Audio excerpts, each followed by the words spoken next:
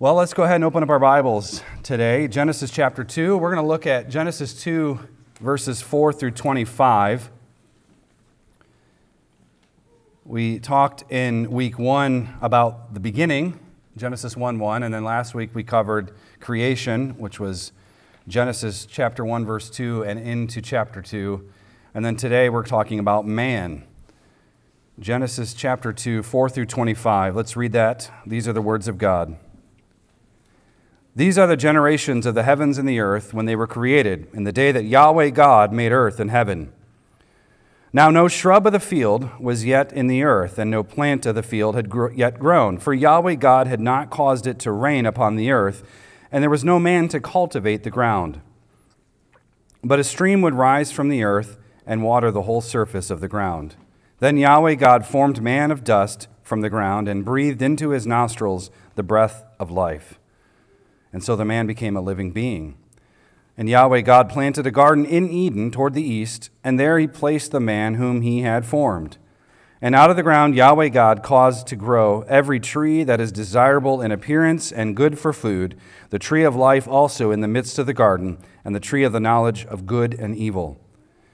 Now a river went out of Eden to water the garden, and from there it divided and became 4 rivers. The name of the first is Pishon, and it is one that went around the whole land of Havilah, where there is gold. Now the gold of that land is good, and bdellium and the onyx stone are there. And the name of the second river is Gihon. It is the one that went around the whole land of Cush. And the name of the third river is Tigris. It is the one that went east of Ashur. And the fourth river is Euphrates. Then Yahweh God took the man and set him in the garden of Eden to cultivate it and to keep it. And Yahweh God commanded the man, saying, From any tree of the garden you may surely eat, and from the tree of the knowledge of good and evil you shall not eat from it, for in the day that you eat from it you will surely die. Then Yahweh God said, It is not good for the man to be alone. I will make him a helper suitable for him. And out of the ground Yahweh God had formed every beast of the fields and every bird of the sky, and he brought each to the man to see what he would call it. And whatever the man called a living creature, that was its name. And the man gave names to all the cattle and to the birds of the sky and to every beast of the field. But for Adam there was not found a helper suitable for him. So Yahweh God caused a deep sleep to fall upon the man, and he slept. Then he took one of his ribs and closed up the flesh at that place. And Yahweh God fashioned the rib which he had taken from the man, into a woman, and he brought her to the man. Then the man said, This one finally is bone of my bones and flesh of my flesh. This one shall be called woman, because this one was taken out of man. Therefore a man shall leave his father and his mother and cleave to his wife, and they shall become one flesh. And the man and his wife were both naked and were not ashamed. Let's pray. Our Father and God, open our hearts and minds by the power of your Spirit, so that as the Scriptures are read and your word is proclaimed, we may hear with joy what you say to us today. Through Christ our Lord we pray, and amen. Well, last week I emphasized the fact that in Genesis 1 through chapter 2, verse 3, we learn that man is the purpose of creation. We have to keep this in mind. Man is the purpose of creation. He is the purpose and end of creation, and thus he is the head and crown of all creation. That's the grand moment of Genesis 1, when man is created. This is this beautiful crescendo to the creation story. Genesis 2, however, zooms in on day 6 particularly by declaring that the creation of man, as the purpose of creation, is now the beginning of covenantal history. Man is now the beginning of covenantal history. That's chapter 2. All that God had made was good, and when God made man, remember he made man male and female, it was very good, back in chapter 1, verse 31. But good and very good should not be understood to mean perfect or final. When God says something is good here, he doesn't mean that it's perfect or final. Instead, goodness is the quality of creation as being exactly what God desired. What God desired, he made, and it was good in his assessment. Everything was accomplished according to his plan. God had granted life and energy to the creation, but it wasn't complete. It wasn't fully complete yet. It was to be man's cultural project. The process of heavenization would be contingent upon man's development of culture. We talked a little bit about that last week. The process of heavenization, that's what we see in chapter 1, kind of a bird's eye view, and now in chapter 2, we revisit that. And the process, though, of heaven and earth being united is contingent upon man's cultural development. Man has a role to play in the world, and how that process is played out depends on that. To be clear, this does not advance man into a state of higher ontological or metaphysical status. That's the error of Roman Catholicism. We don't have time to go into that, but when we talk about this advancement or this development, we're not saying that man becomes more than what he is. This process of becoming God-like. It's not that at all. Man's essence and his being and his nature doesn't change in this regard. Man doesn't become something other than man. He's still man. But rather, the advancement is in terms of ethics. It's in terms of dominion, development, culture. We might say cultural development, historical fulfillment, and fruitfulness in terms of God's law word. So man doesn't grow in the sense that he becomes something else. He grows in terms of his ethical adherence to God and his standard. That's the growth that we're talking about, the fruitfulness. You're making something fruitful in history. The question before us this morning is a question that has plagued philosophers and bread makers, professors and floor scrubbers, everybody, which is to say everyone. What is man? What is man? What is his purpose? We have a culture today that does not know the answer to that question. What is man? Define man. We even ask the question, what is a woman? And we have a culture that doesn't know how to answer that either. But what is man's purpose? Understanding ourselves, as Calvin said, is caught up in understanding God. How we know ourselves is connected to how we know God. And these two pieces of knowledge can't be separated. Man is not autonomous. Ever, at any point, is man actually autonomous. Men try to be autonomous today, but to no avail. In fact, man, not only is he not autonomous, he is a derivation from God the Sovereign One. He is derived from God. He can't escape that. Man thus has a couple of things. One, he has an objective. That's imputed from on high. God has given man an objective. And two, God has issued from on high a purpose. So he has an objective and a purpose. He has a calling and a task that he's supposed to fulfill. And there's purpose within that objective. So creation has structure. Man has direction. Creation has a structure to it that's something that's immovable, unshakable. You can't change it. Creation has a structure, but man has a direction. And to be clear, man is also structured a certain way too. We have biological laws that we adhere to. Men are men, women are women. They have different sets of DNA genes, the XX, XY. You can't change that, though people try. But we have a direction as well. Man has a purpose. Therefore, in order to adequately answer the question of man, we simply must know ourselves in terms of God and His creation ordinances. If you want to answer the question, what is man, you have to know man in terms, and know ourselves in terms of God and His creation ordinances. Our lives are to be ordered in such a way as to align with God's commands. Our lives are to be ordered in such a way as to align with God's commands. So let's look at our text this morning. In verse 4, we find something rather striking. Yahweh God made earth and heaven. See that at the very end of verse 4 there? Yahweh God made earth and heaven. Generations, this idea of generations will come up several times in Genesis, and actually scholars have agreed essentially, you can't get them to agree on much, but they usually agree on this. Anytime you see these are the generations phrase, that's the start of a new section. So they generally agree on that. But that's going to come up several times. But generations is simply a reference to family records. These are the family records. The generations or the times, the process that is involved here. Now notice at the end of verse 4 that the heavens and the earth are inverted. It starts with the heavens and the earth, and then it says Yahweh God made earth and heaven. With the covenant name of God being used, this is the first time we see Yahweh's name being used. And rather than using simply the word Elohim, Elohim is the plural Hebrew word. It just simply means God generally. But now in our text we have Yahweh God. So the covenant name of God is used here, but it introduces an important dynamic. Man is a creature made to respond in covenant union with the covenant God. We don't see the phrase Yahweh God used in chapter 1 at all. It's just simply God. In the beginning, Elohim. In the beginning, God. But now in chapter 2, we get kind of personal. We have Yahweh God, the covenant God. Man is a creature made to respond to the covenant God. So God here initiates the covenant with Adam. And if you want one, there's one verse we can go to. It's in Hosea chapter 6, verse 7. Israel, like Adam, broke the covenant.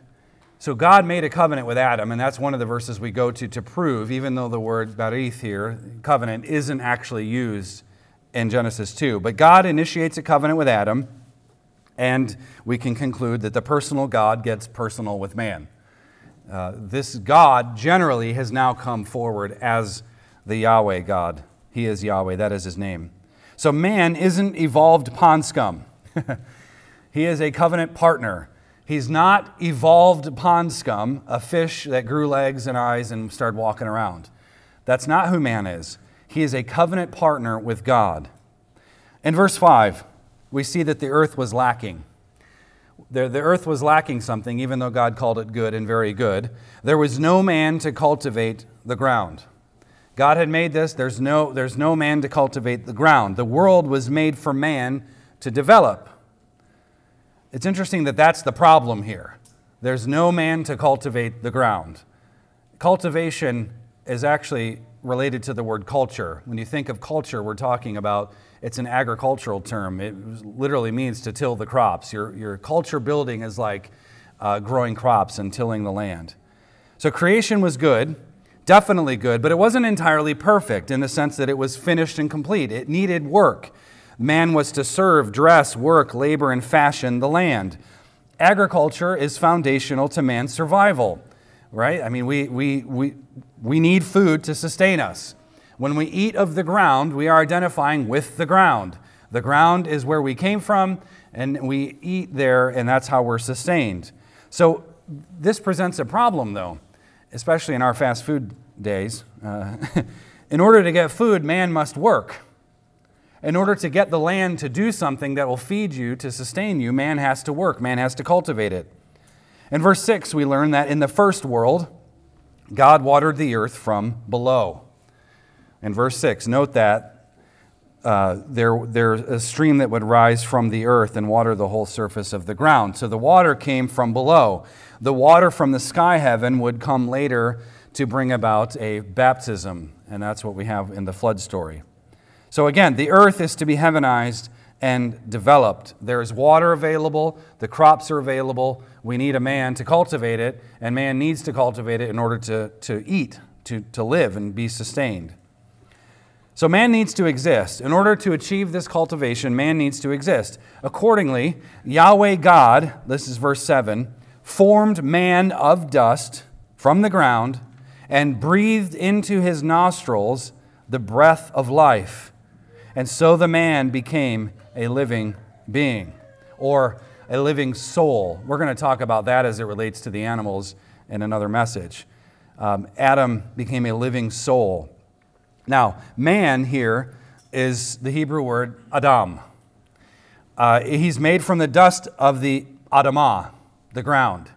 So his name is literally derived from the ground. Ground is Adamah, and Adam's name, Adam, in Hebrew, they're related. So he came from the dust, he came from the ground. Now, interestingly, man is actually masculine here. The Adam is a masculine in the Hebrew word, and ground is feminine.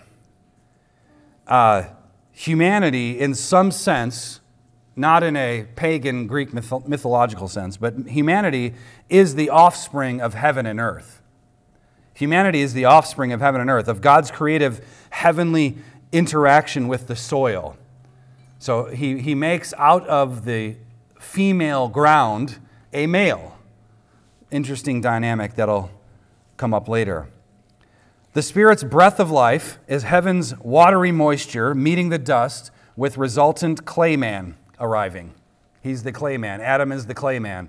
The dust and the water of the breath of the Spirit creates moisture, creates man here. Heaven's spirit air translates into Adam's breath. So Adam begins to start breathing. He had a nose, he had lungs. God had fashioned the human body in intricate detail, but he wasn't alive yet. And not until the Holy Spirit breathes into him does he thus come alive. So earth's soil is translated into Adam's flesh as a result of this transaction. The union between heaven and earth is reflected in humanity. That's an important note for Christians. The union of heaven and earth is reflected in humanity. That's why humans are considered the crown of creation, as we saw in Psalm chapter 8. So being alive and well and in covenant with God, Adam is to actively contribute to the goal of creation. What is the goal of creation? Well, God's glory. God's glory and will accomplished here on earth as it is in heaven. So Adam is heaven and earth man, and he's here on earth to heavenize the earth. That's the language that we have here. Now, the rest of the chapter focuses on the three gifts that God gave to man. God gave three very important gifts. First, he gave him a garden park. In fact, sometimes your Bibles will translate it paradise. That comes from a different origin of language, a Persian origin. But garden park is actually probably your best bet. It's a garden park that he gave him. So that's the first gift. The second gift is a vocation. He gave him a task. So he gave him a place of worship, the garden park. He gave him a vocation. And third, perhaps the greatest gift, Adam received from the Lord a wife. Three gifts he gets here in the opening chapters. We're going to talk a little bit about each one. So a garden park, a vocation, and a wife. After forming man and making him alive, God planted the garden. You see that in verse 8 and verse 15. Note the order here. The world is first, then man, then the garden. There's an order to all of this. Adam was to watch and learn as God created the garden. This is implied in the text. The world was made, then God made Adam, and then he gave him a park, a garden park, to stroll through and enjoy the presence of God. So Adam watched this take place. He was alive at that point, early on day 6, perhaps watching the garden, watching all of this unfold, and he was to learn from God. He was to learn how God takes care of his creation so that he can mimic it. So God is the great gardener. God is the great gardener, as Mary acknowledged when she thought the resurrected Jesus was the gardener. Indeed, he was the gardener. There's a connection there in the Gospel of John. So Adam is to be a gardener under God. He's to be a gardener under God. Before going into the land of Eden and out into the world, Adam must be trained in communion with God. He must be trained. He must learn how to worship and serve God, being faithful to him in every area of life. That's what the garden was there for. Before he goes out, because if you think of the land of Eden, the garden was in the east, and then the rest of the world was out from there. He was to start in communion with God and worship with God. And by the way, the tabernacle and the temple has all sorts of symbolism related to this whole thing. We don't have time to go into it, but ask me later and I'll tell you more. But you have the garden, the land of Eden, and then the world. You had the Holy of Holies, the holy place, and then you had the outer courtyard and the tabernacle. So Adam's to be trained. He's to learn how to worship and serve God. He's to commune with God in the garden, and then he's to be faithful to him. Adam is a religious being. You want to answer the question, what is man? Man is a religious being. Like it or not, you're a religious being. All of life is lived either in covenant obedience and faithfulness or covenant disobedience and unfaithfulness to God. There's no neutrality. You're either serving the Lord or you're not. And you don't get to pretend that you're not, because you're not. You either are or you aren't. So before exiting the garden, again, in the eastern region of the land of Eden, and thus going into the world to expand heaven's garden influence, Adam first needed to learn. He needed to be trained. He needed to be taught how to walk. He was an infant. Adam probably was made, I would assume, somewhere as a young man. We don't know exactly the age. But despite his age, whatever it was, imagine being Adam having to keep track of your age. I'm 30, but I just existed this morning. We don't know exactly how old he was. But he probably was at least a young man to some degree. People think, well, Jesus was probably 30, probably when he started his ministry. Then Adam was probably 30. I'm fine with that. It's speculation. It's fun to think about. But the point is, Adam was a young man, but he was really a baby. He was an infant. He needed to learn how to walk, how to stand upright, how to develop tools, how to worship God. And Adam, in order to rule as Adam's vicegerent, Adam has to serve the covenant Lord Yahweh. So he needed time with God in order to then develop the world. Now, a couple of quick things here. First, within the garden itself were all sorts of trees. In verse 9, it says they were desirable in appearance and good for food. So they were attractive to some degree, the fruit of the tree, and they were good for food. Side note here, another fun thing to think about. Some people believe that God created all of this in around the month September because that's when the fruits and the plants were the ripest and ready for consumption. So fall of 4004 BC is my best guess of creation. It's about all you're going to get from me. Now, among those listed here are the two sacramental trees. You have the tree of life and the tree of the knowledge of good and evil. And so lots of trees everywhere, great. They look great. You should partake of them. They taste great. But you had these special two trees in the middle, the tree of life and the tree of the knowledge of good and evil. I will go into more detail about that next week. But those are the two trees. The garden represents the firmament. It's a mediatory boundary for earthly Adam. Just like the sky heaven was a firmament boundary between heaven and earth, so the garden was to be that same sort of thing. And there's a reason it was a garden. God mediates life to us through providing food and water and ultimately the Holy Spirit. And that ties into, of course, the Lord's Supper. Now, what Adam was supposed to do was grow and learn and partake from the tree of life. He was to grow, mature, learn, labor, work, have God show him how to build a shovel, all of those things. And he was to then partake of the tree of life once he was ready. And that was a confession that he himself does not have life in himself and that it only comes from God. The tree of life stood for that. If he trusted God, he would have went to the tree of life and partaken. And instead, again, next week, Adam went to the tree of the knowledge of good and evil, which is actually an assertion of autonomy. Life is derived from Adam's own self. That's the tree thing. Again, more next week. Second thing, the garden sanctuary, illustrated in the Holy of Holies and the tabernacle and the temple, was a place of worship and communion for God and Adam, for Adam to give his worship to God. It was a nursery of sorts. It was a nursery of sorts for Adam's Great Commission project, what we call the Dominion Mandate. So like the garden, the church is to be a nursery for the kingdom, where all of life is to be transformed. When you come to Christ, you're a part of his church. You're brought in through the baptism, you partake of the Lord's Supper, you're brought in and you are then trained. You are being sent forth into the kingdom for work. Third thing, we learn from Ezekiel 28 that Eden was on a mountain. Eden was on a mountain. And that before the flood, the four great rivers came out from Eden. So actually, quite literally, we see that culture is downstream from religion. Eden was on a mountain, and the land of Eden flowed through the garden, and then it broke out into the rest of the world in these four great rivers. And we don't know exactly today that we have the Euphrates, the Tigris, but remember, this is before the flood broke open all things. So what was Eden somewhere in the northern Middle East area? I think so.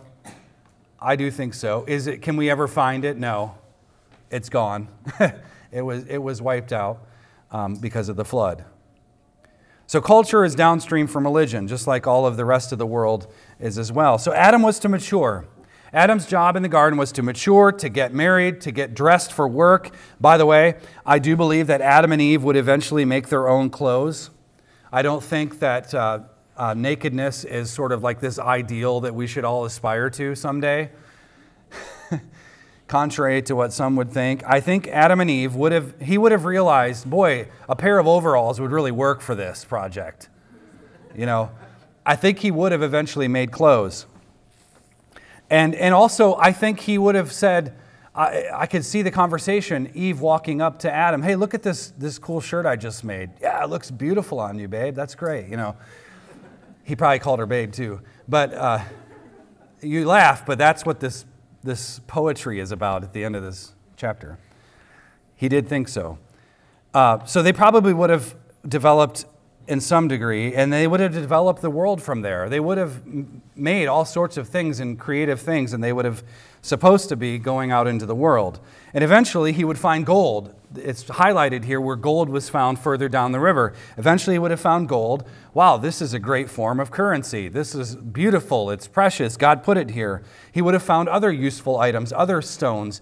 Basically, he would have discovered the periodic table. So in short, God's first gift to Adam, besides life, of course, and existence, was a garden park school. That was the garden. It's a garden park school. Adam was the first homeschooler. Man is to learn from God, and thus he is to mimic God. Now, the second great gift God gave Adam was a vocation. He was to cultivate and keep the garden park. That's in verse 15. Cultivating the garden defines his vocation in relation to the earth. Freely eating of the garden, except the tree of the knowledge of good and evil, defines his vocation in relation to heaven. So work the soil, that's your relationship to the earth, and obey God, eat of all the trees except for the one, that is his vocation in relationship to God and heaven. So to cultivate, this word can be confusing, and what do we mean by it? Well, to cultivate is to open it up and put it to use. Adam's job was to dig into the ground, find treasures, and make them useful. He was to cultivate and put it to good use. To guard is to protect from evil and corruption. So not only be productive, not only construct things, you also have to deal with evil. And that's how the guarding thing comes in. To rule over anything requires service, the acquisition of wisdom, the deployment of sound judgment. That is what rulership looks like. Man starts in the garden worshiping God, being trained by God. He then moves outward, exercising his godly rule. The end of his work was supposed to be the tree of life and the Sabbath rest with God. That's how it was supposed to go. Curiously, the word for garden is actually related to the word for guard. There's a connection there. There's a priestly work that Adam was supposed to do. The priestly work of Adam was guarding the sanctuary. He was guarding the Most High, similar to what the priests would do in the tabernacle and the temple. The kingly work of Adam was serving and thus cultivating as a subordinate ruler under God. In order to assist Adam in his learning, He instituted what we call the covenant of works, sometimes called the covenant of creation. The covenant of favor is another way to describe it, because everything Adam possesses, he has because of God's sovereign pleasure. He has nothing of his own volition here. Everything he has is a gift. At any rate, knowing this, there was an ethical boundary in place. Eat of anything and everything. Verse 16, eating you shall eat is a literal way of really translating that. Eating you shall eat, except for the tree of the knowledge of good and evil. That's in verse 17. So if Adam eats the tree of the knowledge of good and evil, dying you shall die is the consequence. You shall surely die means mortality will be your new condition. Everything that marks mortality and not immortality will be your new condition. He is called Adam first, and then after sin, you have Adam, Seth, you have Enosh.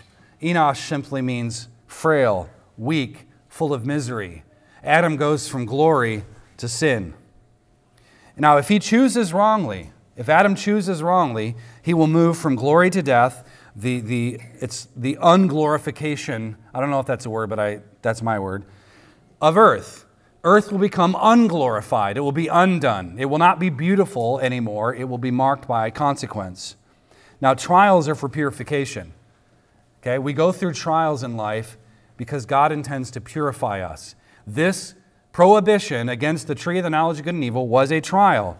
For Adam, it was the same thing. It was for his good. It was for his purification, so he could learn. Would Adam want to remain forever in God's favor? Then yes, eat of everything except for that one tree. Would he say with Joshua, as for me and my house, we will serve Yahweh? We'll deal with that next week. But the third thing Adam was given by God was a wife. It wasn't good for man to be alone, and God wanted to make a suitable helper. That's in verse 18. Pushing the dust together like a potter does with clay, God, having formed the animals before Adam, remember early on day 6, he brought those animals to Adam so that he could name them. So apparently the animals weren't in the garden yet, but then God let them in, which is how the serpent got in. So God lets them in and says, all right, Adam, this is a lesson in science here. You need to name the animals. So to name the animals is to lay hold of something, to serve and guard the garden. Presumably God brought them in. Serpent's there. He shows up very quickly. But God brought him in for this project. So using his untainted mind, I just imagine how Adam's mind was. How did it work? In an immature state, but yet in an not polluted by sin state. I always wonder what that was like. But Adam, in his untainted mind, he worked with the animals. He worked with the animals. The animals are in place to teach us something. Animals have a role in creation. It teaches us about ourselves, about man, about God. It teaches us about our role and our function in the world as servant cultivators. That's what Adam did. He was a servant cultivator. He named the animals. And it teaches us and taught Adam about his guarding role. Again, the serpent comes later, the serpent, an animal, to do what? To test him. Is he going to guard the garden? That's the question that looms here. So as it turns out, no animal is suitable for the task of cultivation and guardianship. That's in verse 20. Consequently, Yahweh, the covenant Lord, he puts Adam to sleep, presumably for the first time ever. Imagine being Adam there. What is this sleep thing that I'm undergoing at the moment? But God puts him in a deep sleep, sort of a death of sorts, and he's alone. Adam is alone. So God took the rib, or the Hebrew can be translated the side, took the side of Adam. He built a woman, and Adam wakes up in this covenantal union with Eve. He wakes up and he's married. No other comments on that. Adam was formed, but Eve was built. That's the Hebrew language. Adam was formed, but Eve was built. The first marriage consisted here of oneness. Eve came from Adam's side. They are unified. They are one flesh here. And here the covenant is made through blood. We like to think that this was some magical thing, but there was probably blood involved for Adam when he was in his deep sleep, anesthesia given by the Spirit sort of thing. And it takes out the rib from his side, blood's involved, and he makes a covenant in that moment, and Adam and Eve are married. They're one flesh, and quite literally one flesh in the sense that the one came from the other. You don't get any more one flesh than that. So Eve comes alongside Adam now as a suitable helper. She is a helper who is suitable. She's a helpmeet. The physical joining of man and wife in intercourse points to their one flesh relationship. Our one fleshness with Christ, we know, doesn't have any sexual ramifications, but it pertains to food. What does God show us that brings us together with Christ? It's right here before you, the bread and the wine. And by the way, remember the soldier punctures Jesus' side. I think I might have mentioned this last week if I remember, but the blood came out of his side, that's the forgiveness of sins, and the water came out, which is the refreshment of new life. And so out of the side of Jesus comes the bride, the new bride, the church. Now, woman in Hebrew, Ishah, and man is Ish. You can see how they're related. Fun words, say it around the house. It's great, kids. Ish, Ishah. Her name comes from him. Her name is derived from him, just like her body came from his side. Now she is the greatest treasure given to man. And you men, you can acknowledge that right now. Go ahead. Your wife is a gift, the best of gifts. And mostly because they won't let us just be, stupid, for a lack of a better term. So thus, Adam has a helper now. He must be a steward.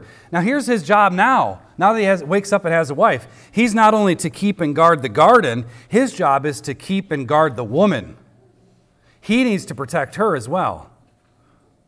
She's a helper, and she too must be sacrificially cared for. She has to be cared for. She was given to Adam to help him achieve the dominion covenant. A special woman with a special call.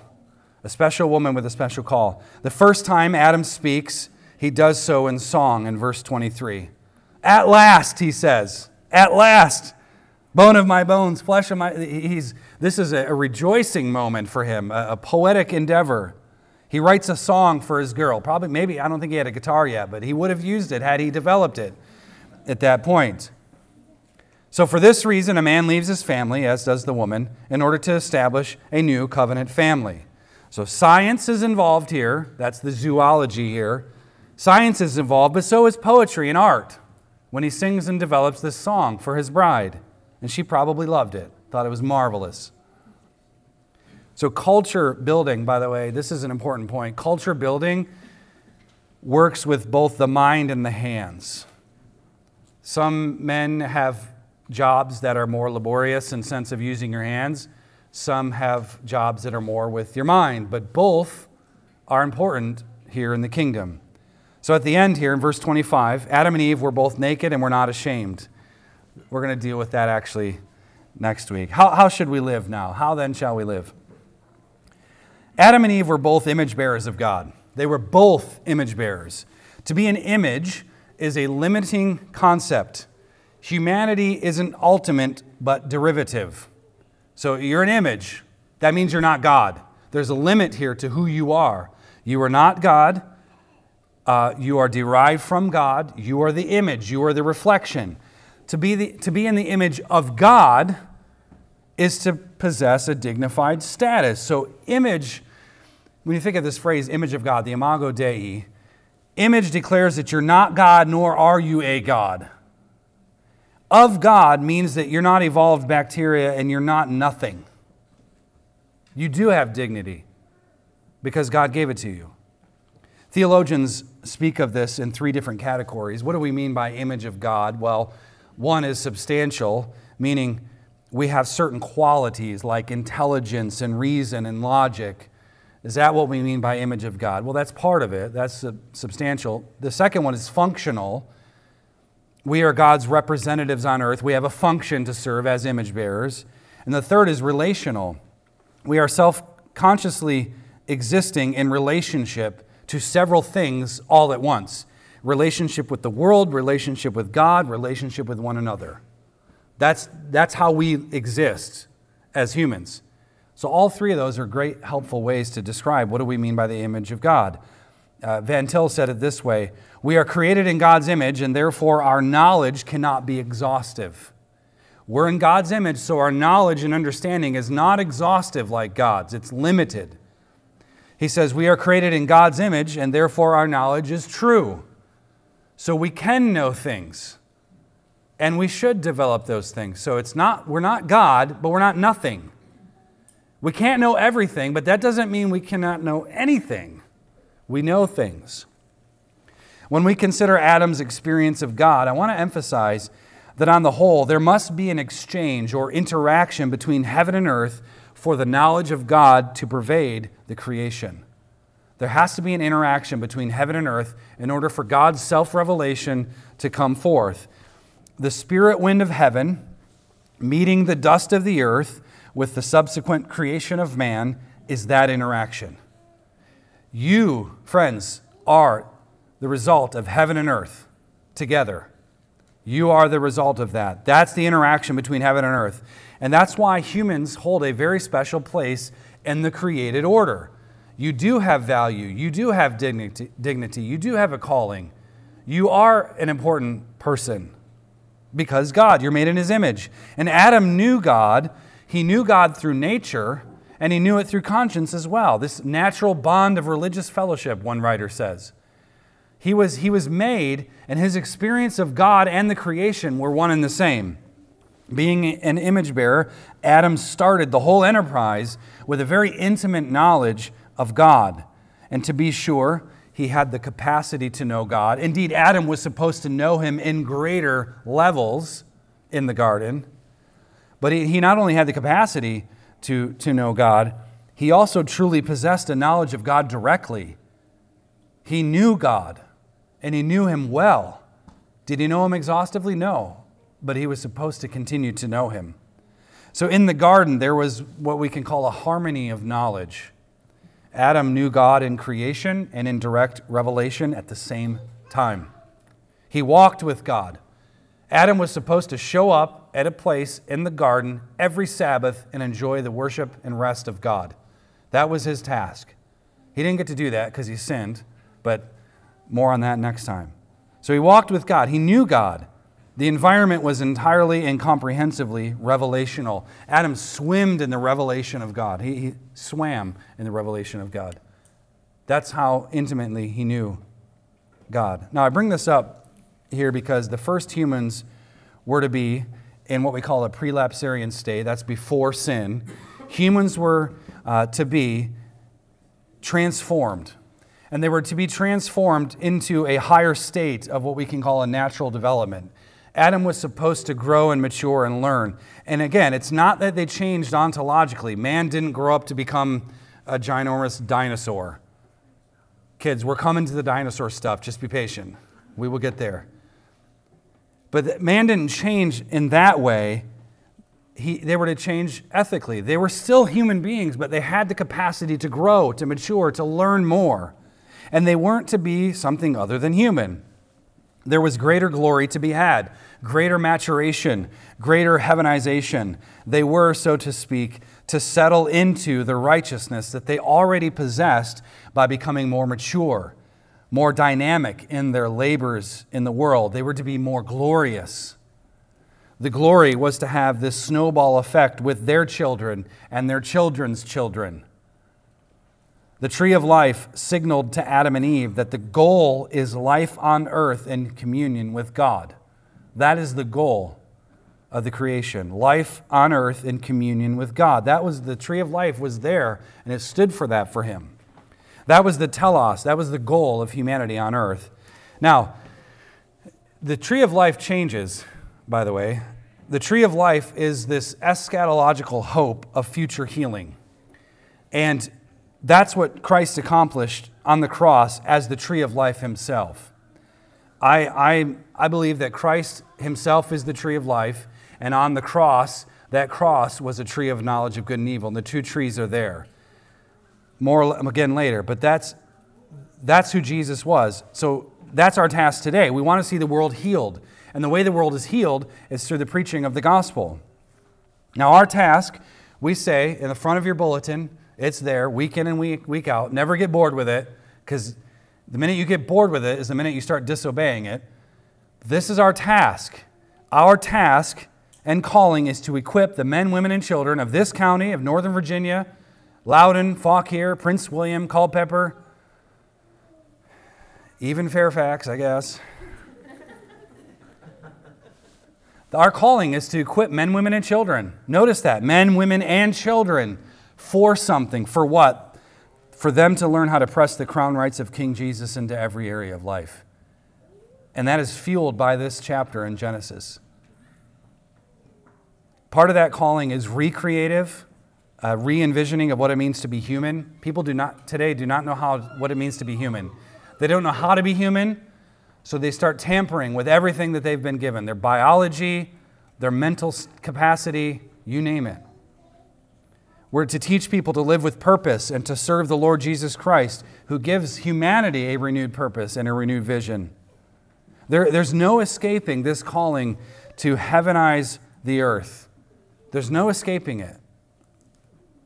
And it's absolutely foundational to what it means to be human, what it means to be made in the image of God. Man is brought into a covenant, like it or not. There are only two types of people in the world: covenant keepers, covenant breakers. That's it.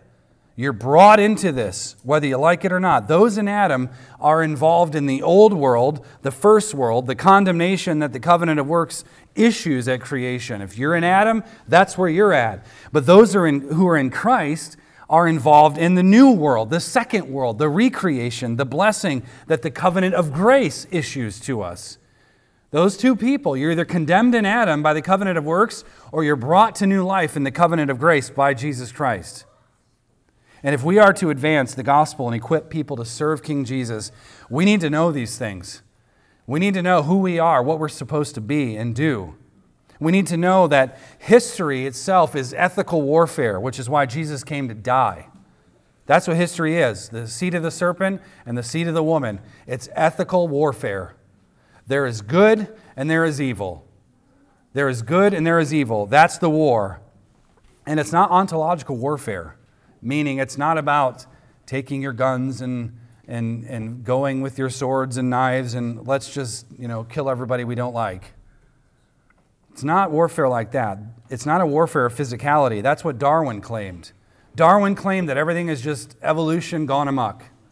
It's just people infighting and growing, and the haves will defeat the have-nots. That's not our war. Don't let them play that card there. That's not our war. Our war is a war of ethics, a war of obedience. It's an ethical war of obedience. And Jesus came to change all of that. He came to grant us access into the garden sanctuary once again, except this time he brought us all the way into the courts of heaven. We also need to know what it means to be human in God's world. Again, right now our culture is very confused about these things. Humans are reduced to medical machines worthy of experimentation. The lives of the preborn are classified. This is I can't stand this, but health decisions.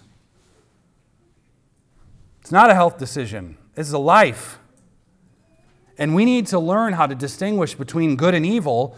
And we not only need to learn how to distinguish between good and evil, we need to know how to help others distinguish between good and evil. Because the world right now does not know the difference. Woe to those who call good evil and evil good, Isaiah says. Now, good is what God commands. And truth is that which corresponds to the mind of God.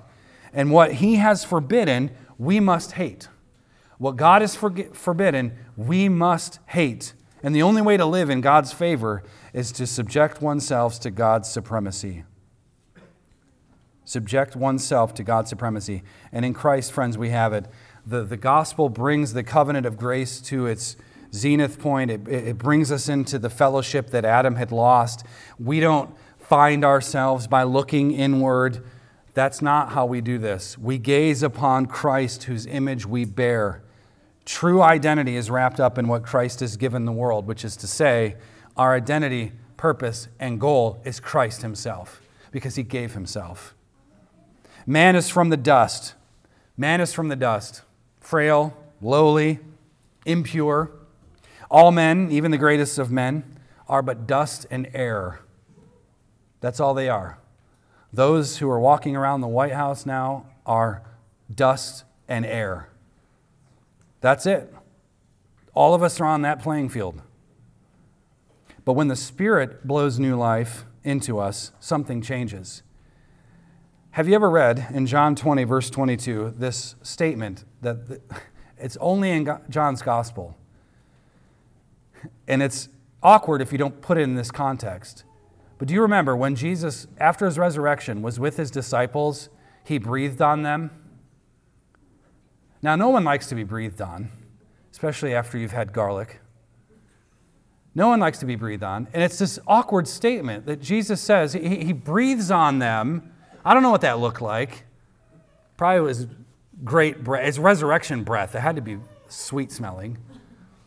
He breathes on them and then says, receive the Holy Spirit. Now, why would He do that? Why would He breathe on them? Because that's what the gospel is. It's new breath in your lungs. You're recreated in Christ's image. The gospel is God's great reclamation of all that Adam had forfeited in the garden. All that Adam lost, Christ recovered. The breath that was in Adam that was to be characterized by obedience, Jesus now gives us. He breathes into us. That's the Holy Spirit's work. So access to God, dominion in the world, relationships to take pleasure in, families to build, jobs to have and utilize, and food to eat, wine to drink, joy to exude. We work knowing that the work doesn't define us. We work knowing that, but it points us to Christ. Christ is our Sabbath rest. So we build families and churches and businesses. We get involved in politics, and we are like a stone in the shoe of politicians when they don't do the right thing, right? Sometimes we agitate them, and rarely do we ever compliment them, because incompetence is a real thing. But we do all of these things. We build all these things. We give our kids Christian educations. Why? Because we were created for glory, through glory, and by glory. Life is valuable because God is the supreme treasure. And as we serve this great King, lovingly announcing to the world the glory of His Son, we find ourselves saying the same thing that Hannah said. Listening carefully to Hannah, and we'll close and we're in here. Hannah said this, "There is no one holy like Yahweh. Indeed, there is no one besides you, nor is there any rock like our God. He raises the poor from the dust. He exalts the needy from the ash heap to make them sit with nobles and inherit a seat of glory. For the pillars of the earth are Yahweh's, and He set the world on them." Hannah sees, even in the Old Testament, the glory that was to come with Christ. The world is His, and He takes us from the dust and the ashes, and He puts us into glory. That is a gospel worth proclaiming, friends. Let's pray. Father, we come to You and rejoice in Your word. We rejoice that You have created us, that You sustain us, You provide for us each and every day. And we know we are but dust, but we also know we are glory too because of what You've done in Your Son. We thank You, Spirit, that You dwell among us and in us. And we pray that we would live for Your glory, God, that we would live in obedience to work and keep this world You have blessed us with. So help us to be faithful in our homes. God, help our men and women to be faithful to the callings that You have placed before them, and help our children as well. God, we exalt You and worship You today. In Christ's name, amen.